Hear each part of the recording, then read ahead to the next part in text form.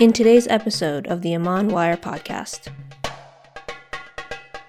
Revolutionary, emancipatory thinkers from West Africa shaped the intellectual trajectory of the Atlantic world itself. If we could reclaim that history, and if we could speak with a single voice that this is our history, whether we're from Bangladesh or Malaysia or West Africa or Brooklyn, then maybe we would have enough unity of voice that we could be heard by the broader society, that would start to understand that Islam is something that's even more American than apple pie.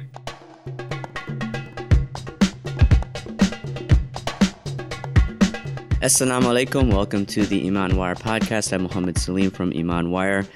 Today we have a special guest with us calling in, Dr. Rudolph Ware, who is an assistant professor at the University of Michigan. We're going to be talking about his book, The Walking Quran, Islamic Education, Embodied Knowledge, and History in West Africa, and some of the very interesting things that he is researching in his book, as well as the importance it has for us as Muslims in America. So, to begin, Dr. Ware, first, welcome to the show. Assalamu alaikum. Wa alaikum salam wa rahmatullah. And just a quick note. It does say assistant professor on the back of the book, which was true when the book was published, but alhamdulillah, I have tenure now.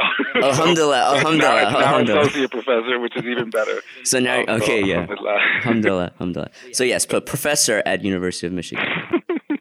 Before we get into some of the research that you've laid out in the book, I think to sort of set the stage here, and this is something I think that you challenge in your book, is when we look at Islam and we look at Africa, both in terms of whether you're looking at it from an Islamic studies point of view, in terms of Western Orientalism, or from an African studies point of view, Islam and Africa have tended to be partitioned as something mutually exclusive, and they've only been wed together by the force of circumstances of history. So Orientalism from Europe or from the West would consider Africa and Islam as sort of a peripheral part of the religion or the tradition.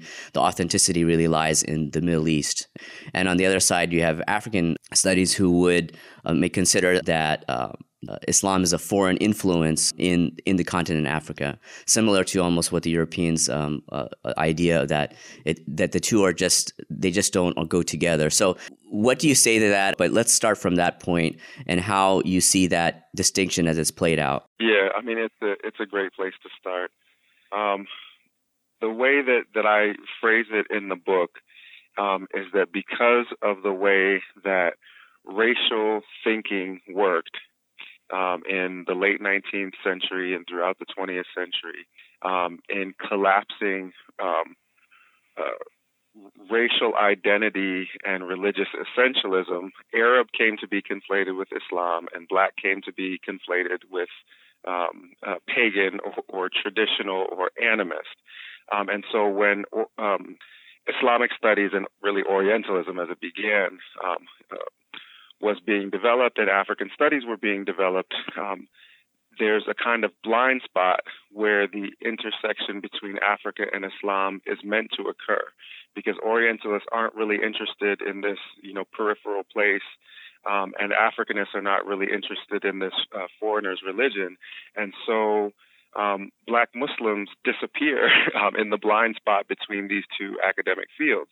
And that's quite a trick when you consider that there's more than 320 or 330 million Muslims in sub-Saharan Africa today.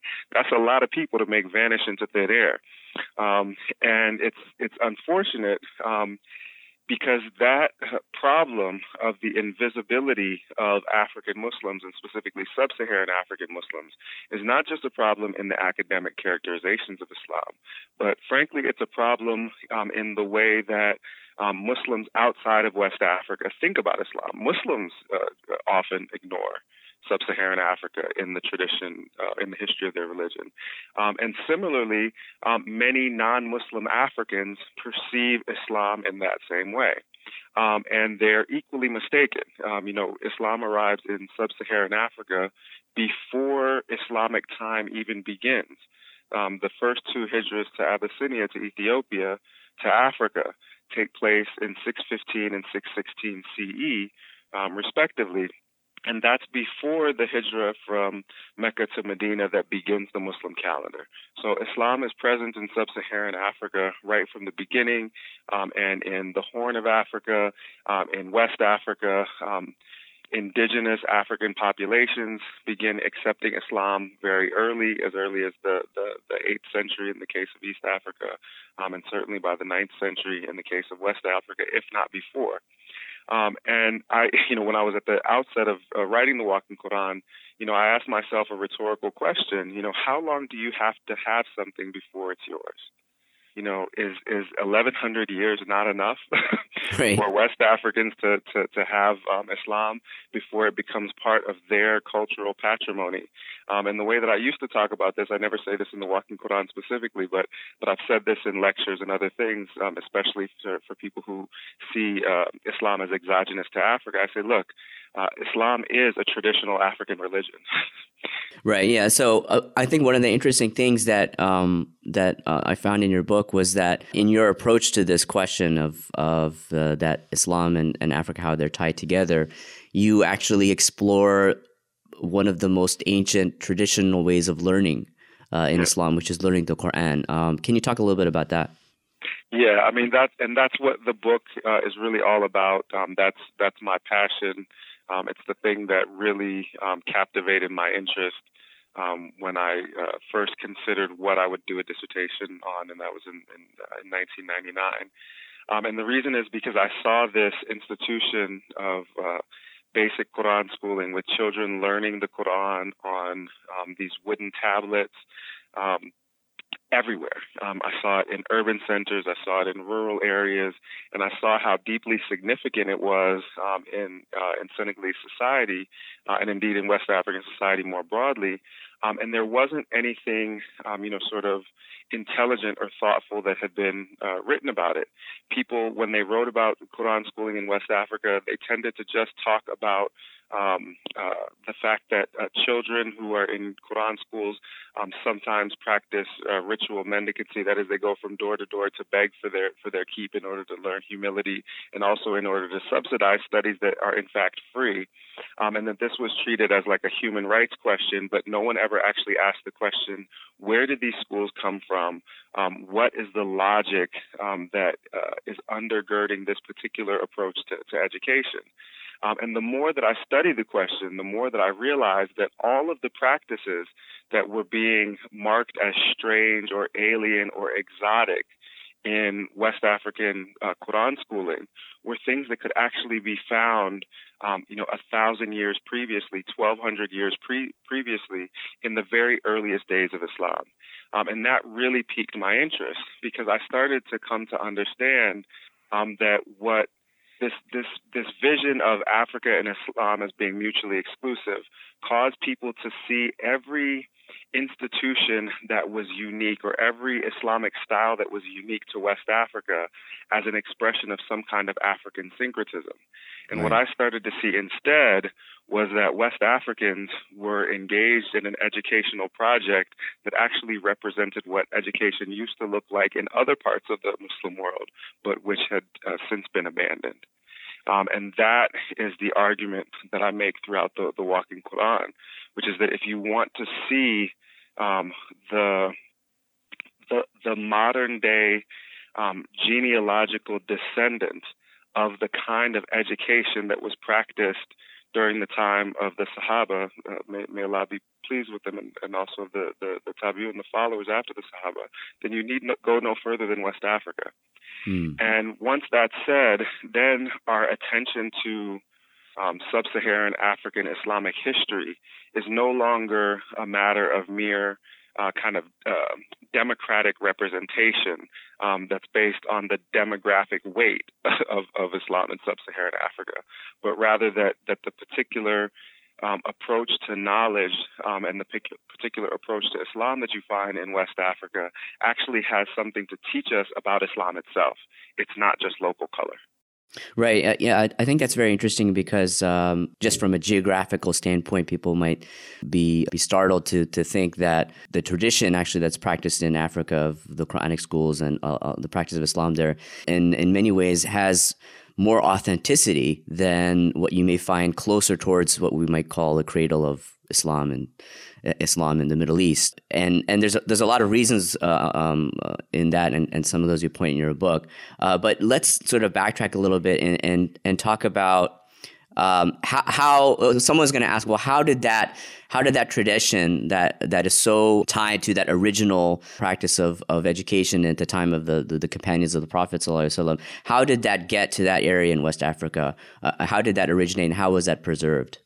Yeah, I mean, and that's an important part of the story, and it's something that is in a lot of ways unique about West Africa. So West Africa, as I just mentioned, has a very ancient Islamic tradition, but unlike similarly ancient Islamic traditions, it was never incorporated into the Arab Caliphate that was established across North Africa into Southwestern Europe, and then also on the other side into to the door of South Asia.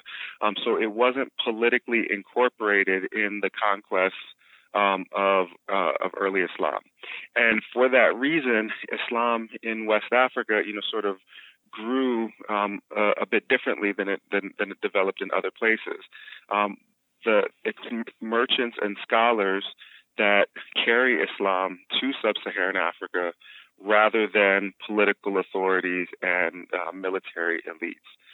So that leads to a few dynamics, which is that the indigenous there are certain indigenous West African groups and families that start to fill the same structural role that those traveling merchants and scholars had filled. In other words, West Africa develops its own merchants and scholarly families that are Muslim. And these are the first people to convert to Islam in the region, and then they become the means by which Islam spreads laterally through sub-Saharan Africa in most cases.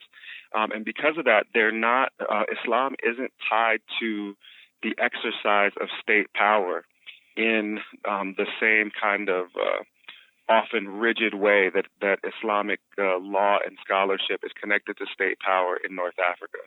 Just to give one example, Qadis in West Africa are often not on any state payroll.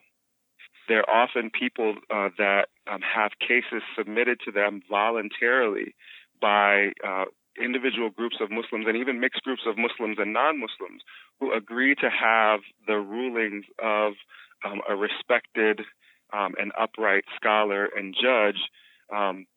They agree to accept those terms. So that leads to quite a different approach to Islamic law than one which is constantly reliant upon state power in order to back its legitimacy. And so this leads to all kinds of other secondary effects. And the main one, and this is what I sketch in large part in chapter 2 of the Walking Quran, is that in West Africa, the normative position of Islamic religious scholars is to maintain pious distance between the clerical estate, the scholarly estate, between this indigenous class of West African scholars and political elites. And in the West, it takes us a much longer time to evolve similar kinds of separation and checks and balances, and we do it for the opposite reason. So in the West, we evolve a means of separating the church from the state in order to protect the state from the church. In a manner of speaking, in West Africa, they separate the church from the state in order to protect the church from the state. So I guess if we were to summarize, to paint with a very broad brush, that the spread of Islam in sub-Saharan Africa was primarily initially a social phenomenon rather than a political one, in the sense that the spread of Islam was through merchants and travelers and learned people who taught the people the religion, and then the mantle was passed to the people of those lands who took that scholarship and took the learning and continued that.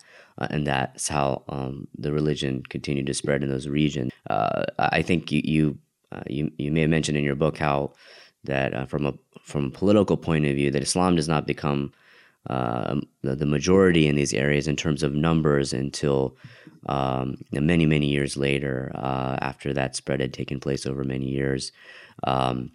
And by that time, there was actually, correct me if I'm wrong, that there was quite a distinction between the scholarly clerical class, who were the vanguards of Islamic tradition, and the political class, or the kings, and how the scholars of Islam, this clerical class, made a point to stay as far away as possible from the kings and the political establishment. Is that correct? Yeah. There's a couple of things that I would just say to texture your very nice and careful summary. The first is that there are times when Islam spreads through military means, even in this early period. They're relatively infrequent, but they do happen, and they're actually not from external forces. They're when sub-Saharan African states use political and military means to try to expand their territories, and therefore, as a consequence, Islam spreads. So that does happen. It remains episodic rather than normative. In other words, it happens from time to time, but it's not the norm. Then the other thing that I wanted to just mention before we got onto the question that you were asking about is that, and I think because it has a lot of relevance for modern Muslims today, is that the most accomplished and ancient scholarly tradition in West Africa is the Jahanke tradition. It's not the largest tradition. There larger kind of Muslim social movements in sub-Saharan Africa today, but the Jahanke are a group of clerical lineages that trace their origins back to a town Jaga in the Empire of Ghana, around 900 CE. And they've been teaching the Quran right down to the present, and teaching the Islamic religious sciences right down to the present, and continue to do so. But what's most interesting about the approach that they evolved is that they ended up with a set of principles that allowed them to cohabitate peacefully in non-Muslim states when they were minority populations, and to slowly grow Islam. So they believed, for example, in things that like unbelief is due to ignorance and not wickedness. So therefore, they didn't anathemize non-Muslims. They sought instead to educate them. They believed that jihad was only acceptable in self-defense to preserve the very existence of the Muslim community, and that if options for hijrah were available, then it was preferable to move from places where political violence had spread to places where the religion could be practiced in peace. They believed that Muslims could not only accept, but indeed support non-Muslim rule, as long as their liberty of religion was protected within it. And they also believed that because they would often be surrounded by largely non-Muslim populations, due to this kind of modus vivendi, this way of living that they had worked out, they put scholarship at the core of their community values in order to keep their religion from becoming washed away in the religious traditions that surrounded them. And because they focused on schooling, and because literacy was such a valuable good, people from the surrounding communities, people that hadn't yet accepted Islam, actually came to be interested in Islamic education. And they also very frequently and almost universally offered Quran schooling to non-Muslims. They taught the Quran and literacy to non-Muslims as a way of getting non-Muslims to become attracted to Islam. And this indeed happened. And it was one of the main mechanisms by which Islam spread through the region. And that's very interesting. Certainly a lot of parallels, I think, for Muslims today, especially living in non-Muslim lands. That's right. One of the fascinating things, I think, that you talk about in the book and sort of the sweep of history of West African Islam is, as you just pointed out, that pacifism of the spread of Islam in that area through these learned scholars, through these schools. So there was a point where it was just this peaceful spread of Islam, and then gives way eventually. Right. Yeah, exactly. That's what I'm going to get into, because then something happened, which is the horrors of the of slavery and the Atlantic slave trade.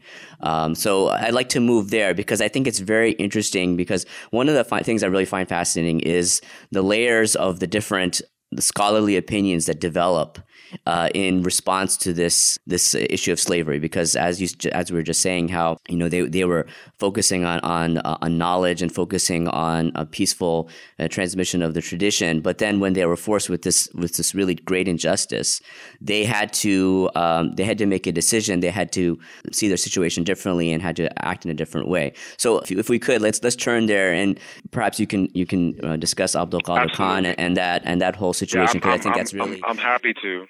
So you've set the stage, just right. These are, clerical traditions, which for the most part don't have any experience with politics or with military authority. Indeed, in some places, like in Wolof country in Senegal, if you were from a royal family and you went and joined a clerical community, then you had to abdicate any claims on your royal throne. Like the divide between the religious authorities and the political authorities was that strictly maintained. And that changes when kings become people who are, though they call themselves Muslims, they are trading their believing Muslim peasants in their own homelands in exchange for guns and ammunition, rum, European trade brandy, tobacco, and fine garments. And that's what the Atlantic slave trade brings to Islamic West Africa. It brings an era of utterly unethical political rule. And so if the reason why pious distance from power was maintained in the first place was so that scholars could provide an autonomous ethical critique of political institutions, but kings reach a point where they're no longer listening to that ethical critique, then that critique has to no longer just be words. It now has to take the form of action. And a series of anti-monarchical, in other words, Republican or Democratic, depending on how you want to phrase it. And I'm not talking about American political parties. I'm talking about it's proposing a form of government that's based on representation and that's based on the abolition of kingship. That starts to develop. So clerical groups overthrow kings and try to replace them with a new kind of rule. And this happens, beginning there's some evidence for the 16th century. It certainly happens a number of times over the course of the 17th century, but it reaches its pinnacle in the 18th century when the Atlantic slave trade is at its height. And probably something like 1/2 of the total volume of the Atlantic slave trade, which is spread out over 4 centuries, actually takes place. The trade takes place during the 18th century. So half of the total slave trade takes place in one of its centuries. So we shouldn't be surprised that the 18th century then becomes this theater for repeated contestation of this increasingly unjust Atlantic economy and Atlantic political economy. What I'm trying to say in plain old words is that a lot of scholars say, listen, we don't have anything to talk about anymore. We have to fight you now. Mm-hmm, right. That this behavior has gone so far that we're not left with any choice. And it actually often happens, and this is tied back to the argument of the book as a whole. The title of the book is The Walking Quran, and the basic argument is that what traditional Quran schooling sought to produce is not just somebody who possessed the book between their ears, in other words, they knew it or could recite it or could understand it, but rather that it was engraved on their very beings, and that they were the Quran walking upon the earth the same way that the Prophet ﷺ was described in the Hadith as the Quran walking upon the earth. But one of the consequences that comes with that is that when you see these religious scholars who are beloved in communities and who are the agency through which Islam was spread to West African communities, when you see those beloved exemplars of the Book of God, those beloved markers of community piety captured, put in chains, beaten, and sold as slaves, that's going to make you mad. That's going to provoke a response. And indeed, time and time again, rebellions and even revolutions begin at the moment where these human copies of the Quran are abused and enslaved. And that's exactly what takes place at the end of the 18th century in the Senegal River Valley. And I think the most extraordinary, story in the Walking Quran, in the book, takes place in chapter 3. For most of your listeners, if they don't get a chance to read any other part of the book, please read that, because I show a great deal of evidence that under a person called Imam Abdul Qadir Khan, it's very likely that Futa Toro in the Senegal River Valley becomes the first government anywhere in the world to not only abolish the slave trade, but to abolish the institution of slavery itself. I mean, just going back to the very beginning when we were talking about Orientalism or African studies, or even just what, those of African heritage, whether Africans in Africa or African Americans, whether they're Muslims, whether you're Arab, South Asian, whatever. Right. One of the things that we've always been told is, our history has been dictated to us in a lot of ways. And one of the things that's always sort of put out there is that we as a people, whether we're talking about Africans, we're talking African Muslims, we're talking Muslims, whatever you want to say. That's right. We didn't do anything about slavery. We don't know this concept of liberty. We don't know this concept of going against monarchy. So this is really, I feel, revolutionary for our own thought today in how we perceive ourselves, that these were African Muslims who were only working in a setting of Islam, a setting of Africa, and from that register, that setting, they came up with these ideals of, number one, abolishing slavery. And you mentioned the book, they didn't just do it. There were several times where they kept on abolishing it, abolishing slavery, and number two, going against this monarchy political system. And that's not something that was introduced by an outside influence. It didn't come from Europe, for example, what I'm saying, because I think when we think of abolitionism, when I think of abolitionism, I think of, guys when growing up in U.S. history class, I think of, John Brown, or I think of some of the Thomas Clarkson in the UK and so forth. So yeah, and you just said the name. I mean, and so Thomas Clarkson, and this is the fascinating part. We all received that same story that you received, because, I said this at a talk that you can probably find online. I gave it at the Schomburg Public Library in New York. Is that we've been sold a bill of goods. We were told everything that's emancipatory and enlightening and liberatory in the human tradition came out of the West, and stories about the creation of a government other than kingship, and specifically the abolition of slavery, play an absolutely critical role in the West's self-image. Okay, so we're told that the American Revolution and the French Revolution are really the instruments through which the world comes to understand liberty.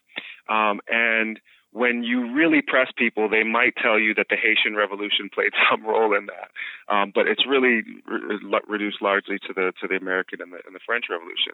But in point of fact, Reverend Thomas Clarkson, who was in many ways the founder of the modern British abolition movement. He was the founder of the London Society for the Abolition of Slavery. He was also one of the founding members of La Société des Amis des Noirs, which was the first French abolition society. He in his first published work on the abolition of the slave trade, he mentioned Abdul Qadir Khan by name repeatedly. He devoted something like 20% of his total text in that first book to describing this anti-slavery revolution in the Senegal River Valley. And he concluded, and this is stunning, in the 1780s, he concluded that this African Muslim king is more to be praised than any of the sovereigns of Europe, in that he has made a far nobler contribution than they to the causes of humanity, liberty, justice, and religion.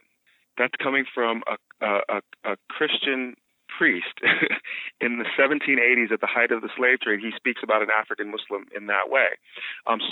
So we come to understand that his vision of abolition, which is in many ways the founding vision for Western abolitionist movements, is in large part sparked and fueled and nourished by his contemplation of this abolition that has already taken place in Africa. And that's turning history on its head to come to understand that and look at it. And in fact, I'm working on a book Chapter 3 gives the state of the research on that movement as it was, when I was finishing the book in 2013, 2014. But I'm working on a new book that's just specifically on that revolution because it really needs its own treatment, and I'm trying to write it as less as an academic book and something that's more publicly accessible. And I'm calling it the First Atlantic Revolution, Islam, Abolition, and Republic before 1776. Wow.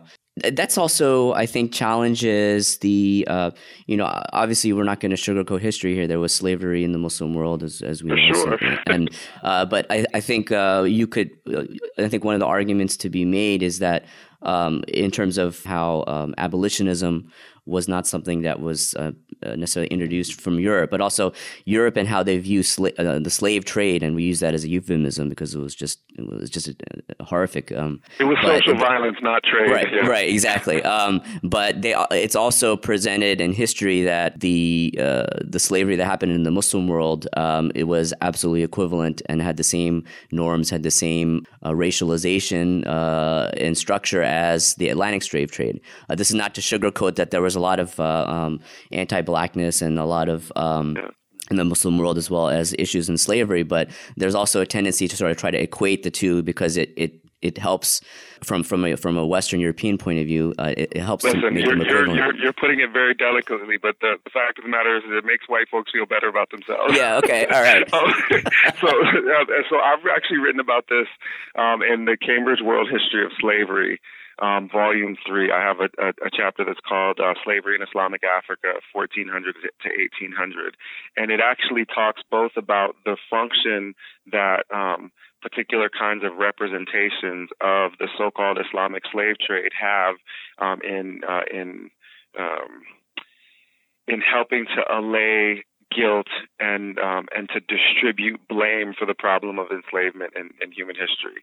And one of the most important findings, I think, of that piece was to show the extent to which modern forms of slavery in the Muslim world are best understood as outgrowths of the Atlantic plantation complex itself, including the modern forms of racial slavery that you end up finding in places like the Gulf, that you find in parts of East Africa, the slavery that you find in India in the 17th and 18th century, where many Africans are brought, is that when you actually start to dig into the history of how slavery developed in those particular places, you realize that enslavement of Africans is exploding in those places at the same time that it's exploding in the West. And that in many cases there's a direct connection. So, for example, in the 19th century, there's a huge Arab-operated slave trade from the East African coast that sends people all around the Gulf and actually puts lots of people to work on clove plantations on what's now on the island of Zanzibar. Well, how do clove plantations develop on the island of Zanzibar?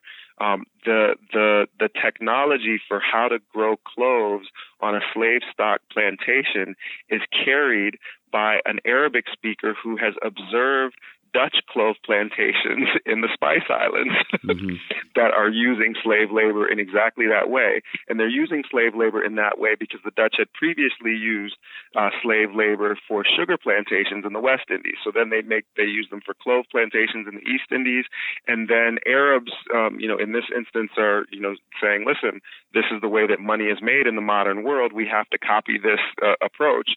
And so therefore they install the same kind of race-based plantation slavery on the East African coast that had existed in Mississippi or Barbados, and that it's actually a disingenuous discursive effort. It's a war of words to try to separate out the Muslim slave trade from the Atlantic slave trade, because in many respects the two are interconnected, and that the so-called Islamic slave trade is in a lot of respects an outgrowth of the Atlantic trade itself. Okay. So, lest we be accused of saying that we're trying to make Muslims feel good about themselves, I'll ask this question. So we have this tremendous movement in West Africa of where slavery is abolished, Abdul Qadir Khan and that whole movement. But that was, I guess that was short-lived. So I think people would look at that, and yes, it's amazing and it's inspirational, and it really, I think, cuts into the core principle. It's also isolated. Right, the core principles of what we feel of what Islam stands for. But people could say or could argue that, well, is this the exception to the norm, which is supportive of this institution of slavery? Specifically, I'm talking about West Africa and that situation, because these are Africans involved in enslaving other Africans, and then also involved with European slave trade. Yeah. So, how would your response to be to that argument? So I've actually written a response to that in the Cambridge World History of Slavery, not for Volume 3, but for Volume 4. And Volume 4 is on the 19th century specifically. And between the two pieces, I'll summarize my argument as follows. So in Volume 3, I show how there have actually always been dissenting voices within the Muslim world. That there were always religious scholars who took issue with the way that slavery law had developed. And so there was when people say that slavery enjoys X status in Islamic law, they're making monolithic something that was very fractured, and certainly there was no single unified accepted approach. Some people, for example, believed that no one had the authority to enslave another human being except somebody who legitimately inherited the caliphate directly from the Prophet ﷺ and his companions, so that after the fall of the caliphate, as they saw it, which fell with Baghdad, that no one actually had the right to take captives in an encounter and to sell them as slaves. Some people from the very beginning of Islam, and many people say that Sayyidina Umar radiallahu anh was in this group, did not believe in the taking of enemy dependents after battles, but only enemy combatants. In other words, women and children could not be enslaved. And indeed, there are West African scholars that cite the example of Sayyidina Umar radiallahu anh, that he used to set free any slaves any captives of war that he saw praying from amongst the Persians, from amongst other groups. And he was told, Amir al-Mu'mineen, don't you know that they're just deceiving you to have their freedom? And he said, I'd rather be deceived by the one who deceives me in favor of God than keep in bondage the one who makes the salat. So the point is that yes, many and almost certainly most Muslim scholars, especially those in the so-called caliphate who are working for an expansionist slaving state, have affirmed property rights and affirmed a kind of aggressive military action as productive of slaves. That is patent, and we know that there's a history of that in the Muslim world.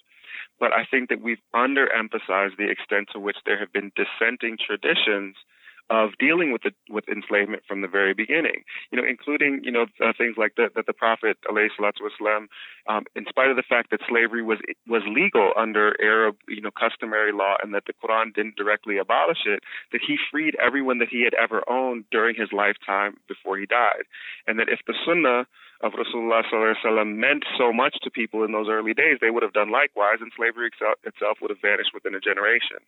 But instead, people got attracted to the world, and we know, because of the history of the fitnas in our religion after the Prophet ﷺ passed away, that there was a bitter struggle for control over the world and worldly things in that period. And slavery was one of the things that got caught up in that political struggle.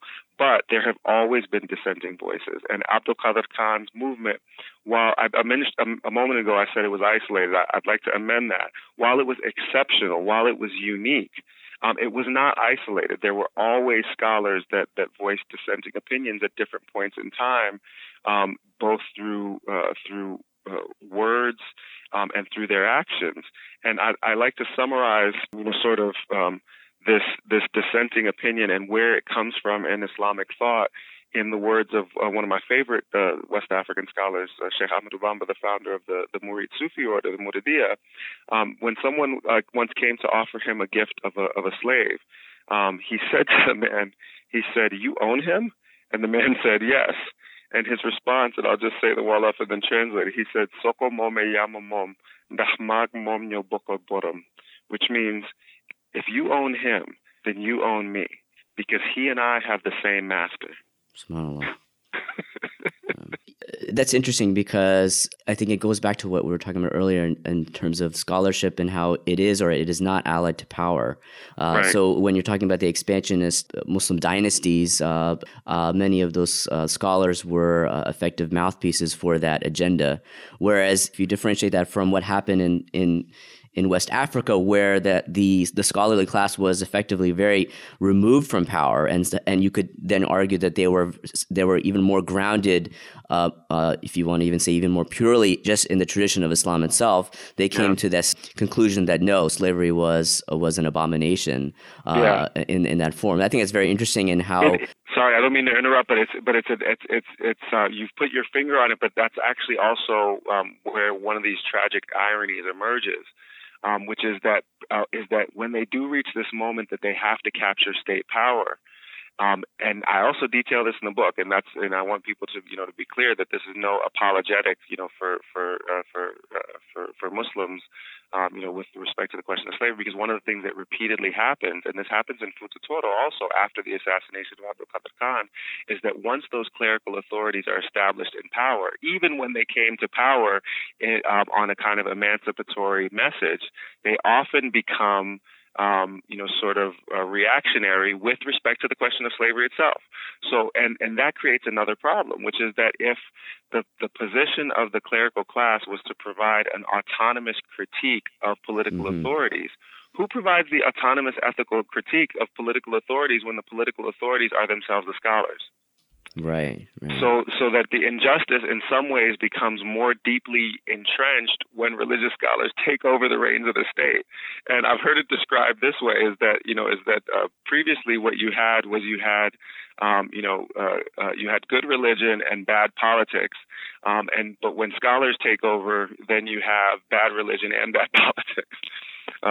Right. Yeah. So that scholarly, those scholars basically become sullied by their involvement in politics, and that so basically essentially what happened is that a lot of them essentially became the rulers that they were fighting against earlier, because they in being in rule themselves, they understand the situation of where they are and the ubiquitous nature of slaving in that society, both by the external pressures of the European powers as well as their competing kingdoms and fiefdoms. They have the opportunity, frankly, for short-term enrichment. Of course. Yeah. And that's something that that's going to be an impulse for anybody. I think that's a good segue actually to because then at that point in history, the European powers just completely come in and they take over, and we have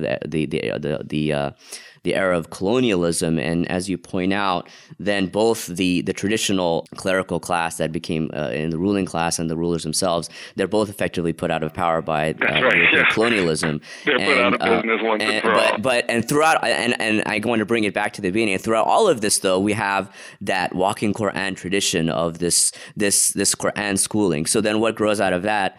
You mentioned Ahmadu Bamba and a group of many movements where it was focusing. It turns inward and it focuses on the soul and trying to build something from that. So if you could just maybe briefly talk about that a little bit. And one of the other things I thought you could also mention, perhaps, is the very interesting thing was that how the colonial powers actually intentionally insulated West Africa from the rest of the Muslim world, and how that played a role in preserving the authenticity of the Quran school and the walking Quran.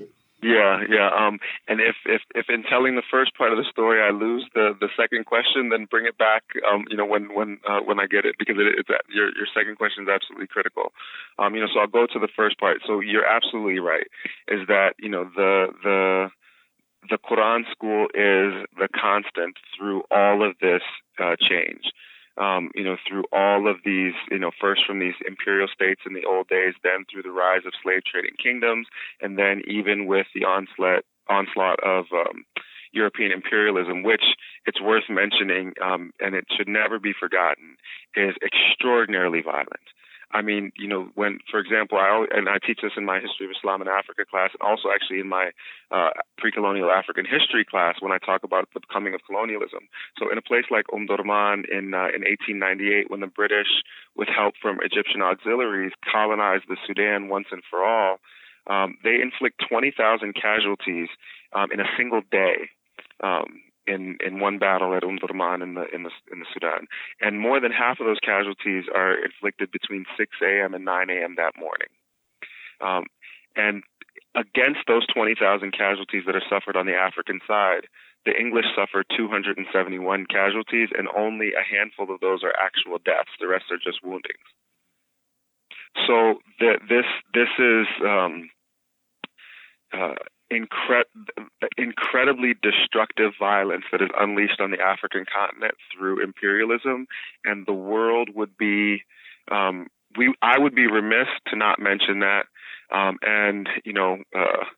In the old days, before we worried about things like the Trump presidency, I would often say in class, when you study African history and the establishment of colonial rule in Africa, you can never have any illusions about who the original terrorists are, because there are pictures and I sometimes use a slideshow in class of European officers, British, French, and otherwise, wearing pith helmets with the heads of Africans on spikes. And that is what established colonial rule. So this horrific act of violence disabuses Africans, chiefs and clerics alike, of the idea that they're going to have any political or military authority in this new order. And forward-thinking intellectuals, people like Ahmadou Bamba, people like El-Hajj Abdoulaye Niasse, people like Sheikh Hamala of Nyoro in Mali, and others, they understand the basic message of the Quran, which is that when God wants to raise the status of an individual or a people, he first delivers them into the hands of their enemies. And so they didn't lament the loss of a political kingdom. Instead, they saw a new opportunity to raise their spiritual station and to help the spiritual station and the enlightenment of the people around them. And so what they did was that they doubled down, they focused back on education. And because the very best thing that the Europeans did in Africa was to finally, and often, sort of half-heartedly, they did at least make good on the promise of making slavery illegal. And once that happened, then there were all kinds of people who had experienced enslavement in African society and who, because of their slave status, had often been held at arm's length from Islamic education. So people like Ahmadou Bamba, people like El-Hajj Abdoulaye Niasse, they did not discriminate against people with respect to their background. They gave everybody access to Quran schooling. They increased access to Quran schooling for girls and for women, for people that came from slave backgrounds, for people that came from the so-called casted backgrounds in West Africa, that is from the families of blacksmiths and leather workers and griots, musicians, that they democratized access to Islamic education and made this cornerstone of West African society that is the Quran school. They made it the cornerstone of new Sufi movements. And it is in this period that Sufism becomes an institution for the basic socialization of broad swaths of the population. And this is really extraordinary because, so for example, in a place like Senegal today, like Pew Research recently did polling and found that Senegal is literally the Sufiest place on earth, that 92% of Senegalese self-identify in polling with a tariqa, and the next highest country anywhere in the world is around 50%. And the top 10 countries on that list are all in West Africa. Okay. And that was not the case before, the colonial rule.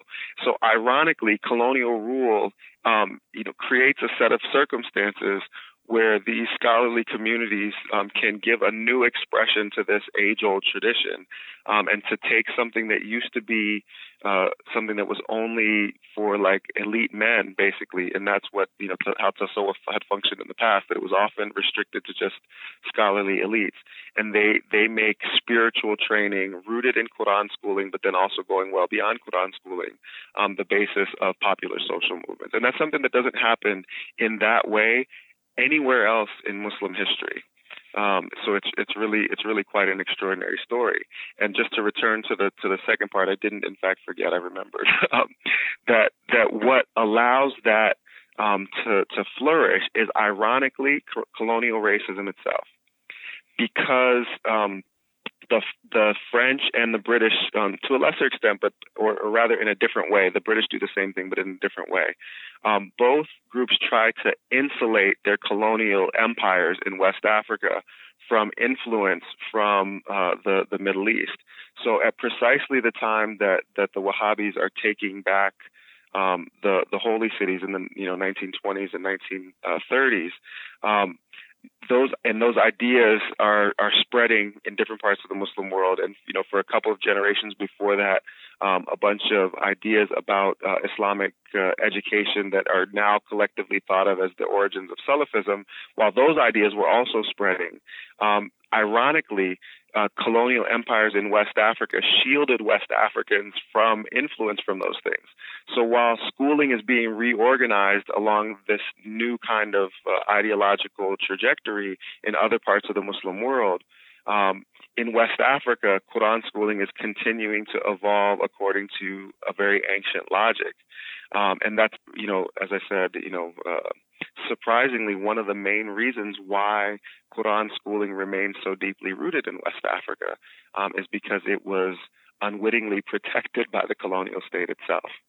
So I think I want to take that and as we draw to the close here, I want to bring that to the situation of Muslims in America, because this point about how the Islamic tradition of learning in West Africa was, you could argue, was a more of an unadulterated form than you may find in certain parts of the Muslim world, because of that very reason that the colonial powers directly sought to influence and fashion Islamic education. Yeah, reshape. You said fashion. I was thinking reshape. That's exactly the word. Yeah. Because one of the issues for Muslims in America, you have to paint again broad brushes here, but you have indigenous Muslims, primarily African Americans. You have immigrant, quote unquote, immigrant Muslims from South Asia, from the Middle East, from other places.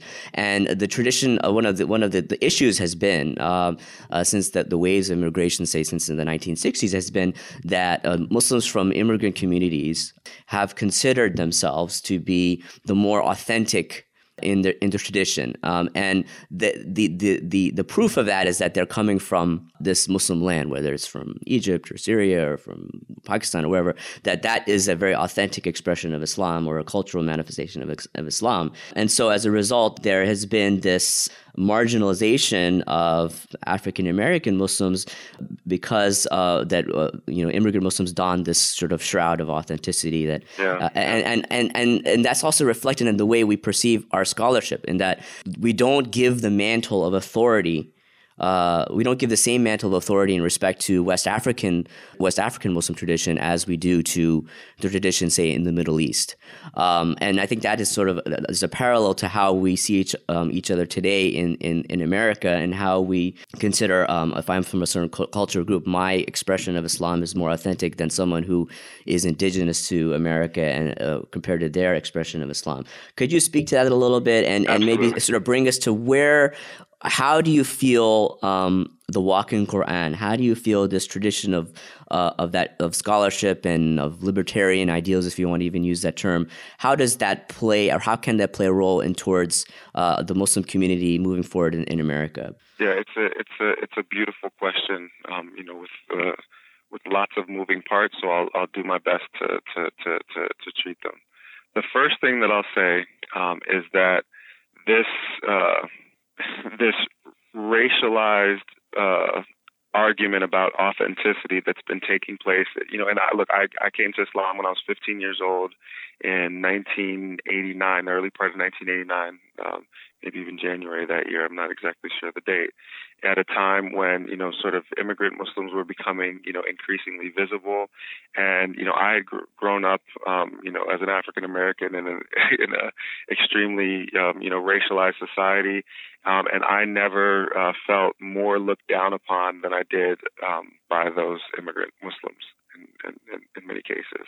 And it was really painful insofar as that having read the autobiography of Malcolm X, when he talked about the unity of the human family when he, in Islam, when he took his pilgrimage, I found something quite different, frankly, when I got into Islam, and that looking down the nose at the African American Muslim was prevalent then, and it's a problem now. And the remedy to ignorance is knowledge. So if the Walking Quran makes a contribution, it actually is that it shows us the history.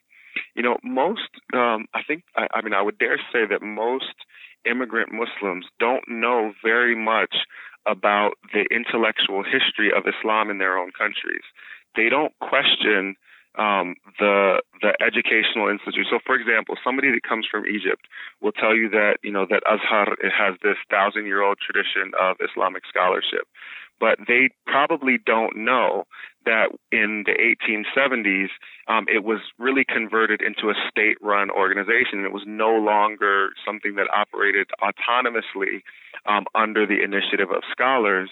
And so there were dramatic changes in how that school functioned. Standardized entrance examinations were used. People stopped teaching and getting ijazas in the traditional format, and instead diplomas came to replace them. There was a dramatic change in what it meant to acquire Islamic education in all of these countries of the so-called heartlands of the Muslim world. And those changes didn't take place in that same way in Africa.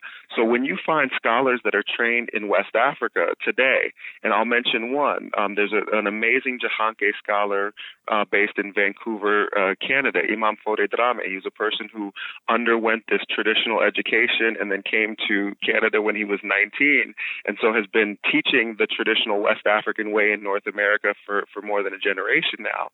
You encounter someone who learned it the old way, not the way that it's been taught for the last 150 years. And we look right past people like him because we're looking for somebody that came from Syria or somebody that came from Saudi or somebody that came from Egypt. And people don't even know that there are jewels like that hidden amongst us even here in America. And I want to say one more thing about that kind of authenticity piece is that never forget that it was the descendants of those same West Africans that were struggling against illegal enslavement in West Africa, and that ended up in the holds of slave ships, and that nonetheless, because they had memorized and come to embody the Quran, that they were able to reproduce partial copies of the Quran from memory. They were able to teach the Quran in this country and in Mexico and in Brazil and all throughout the New World, beginning in the 1500s and running right down to the end of slavery itself. They're the ones that established Islam in this place.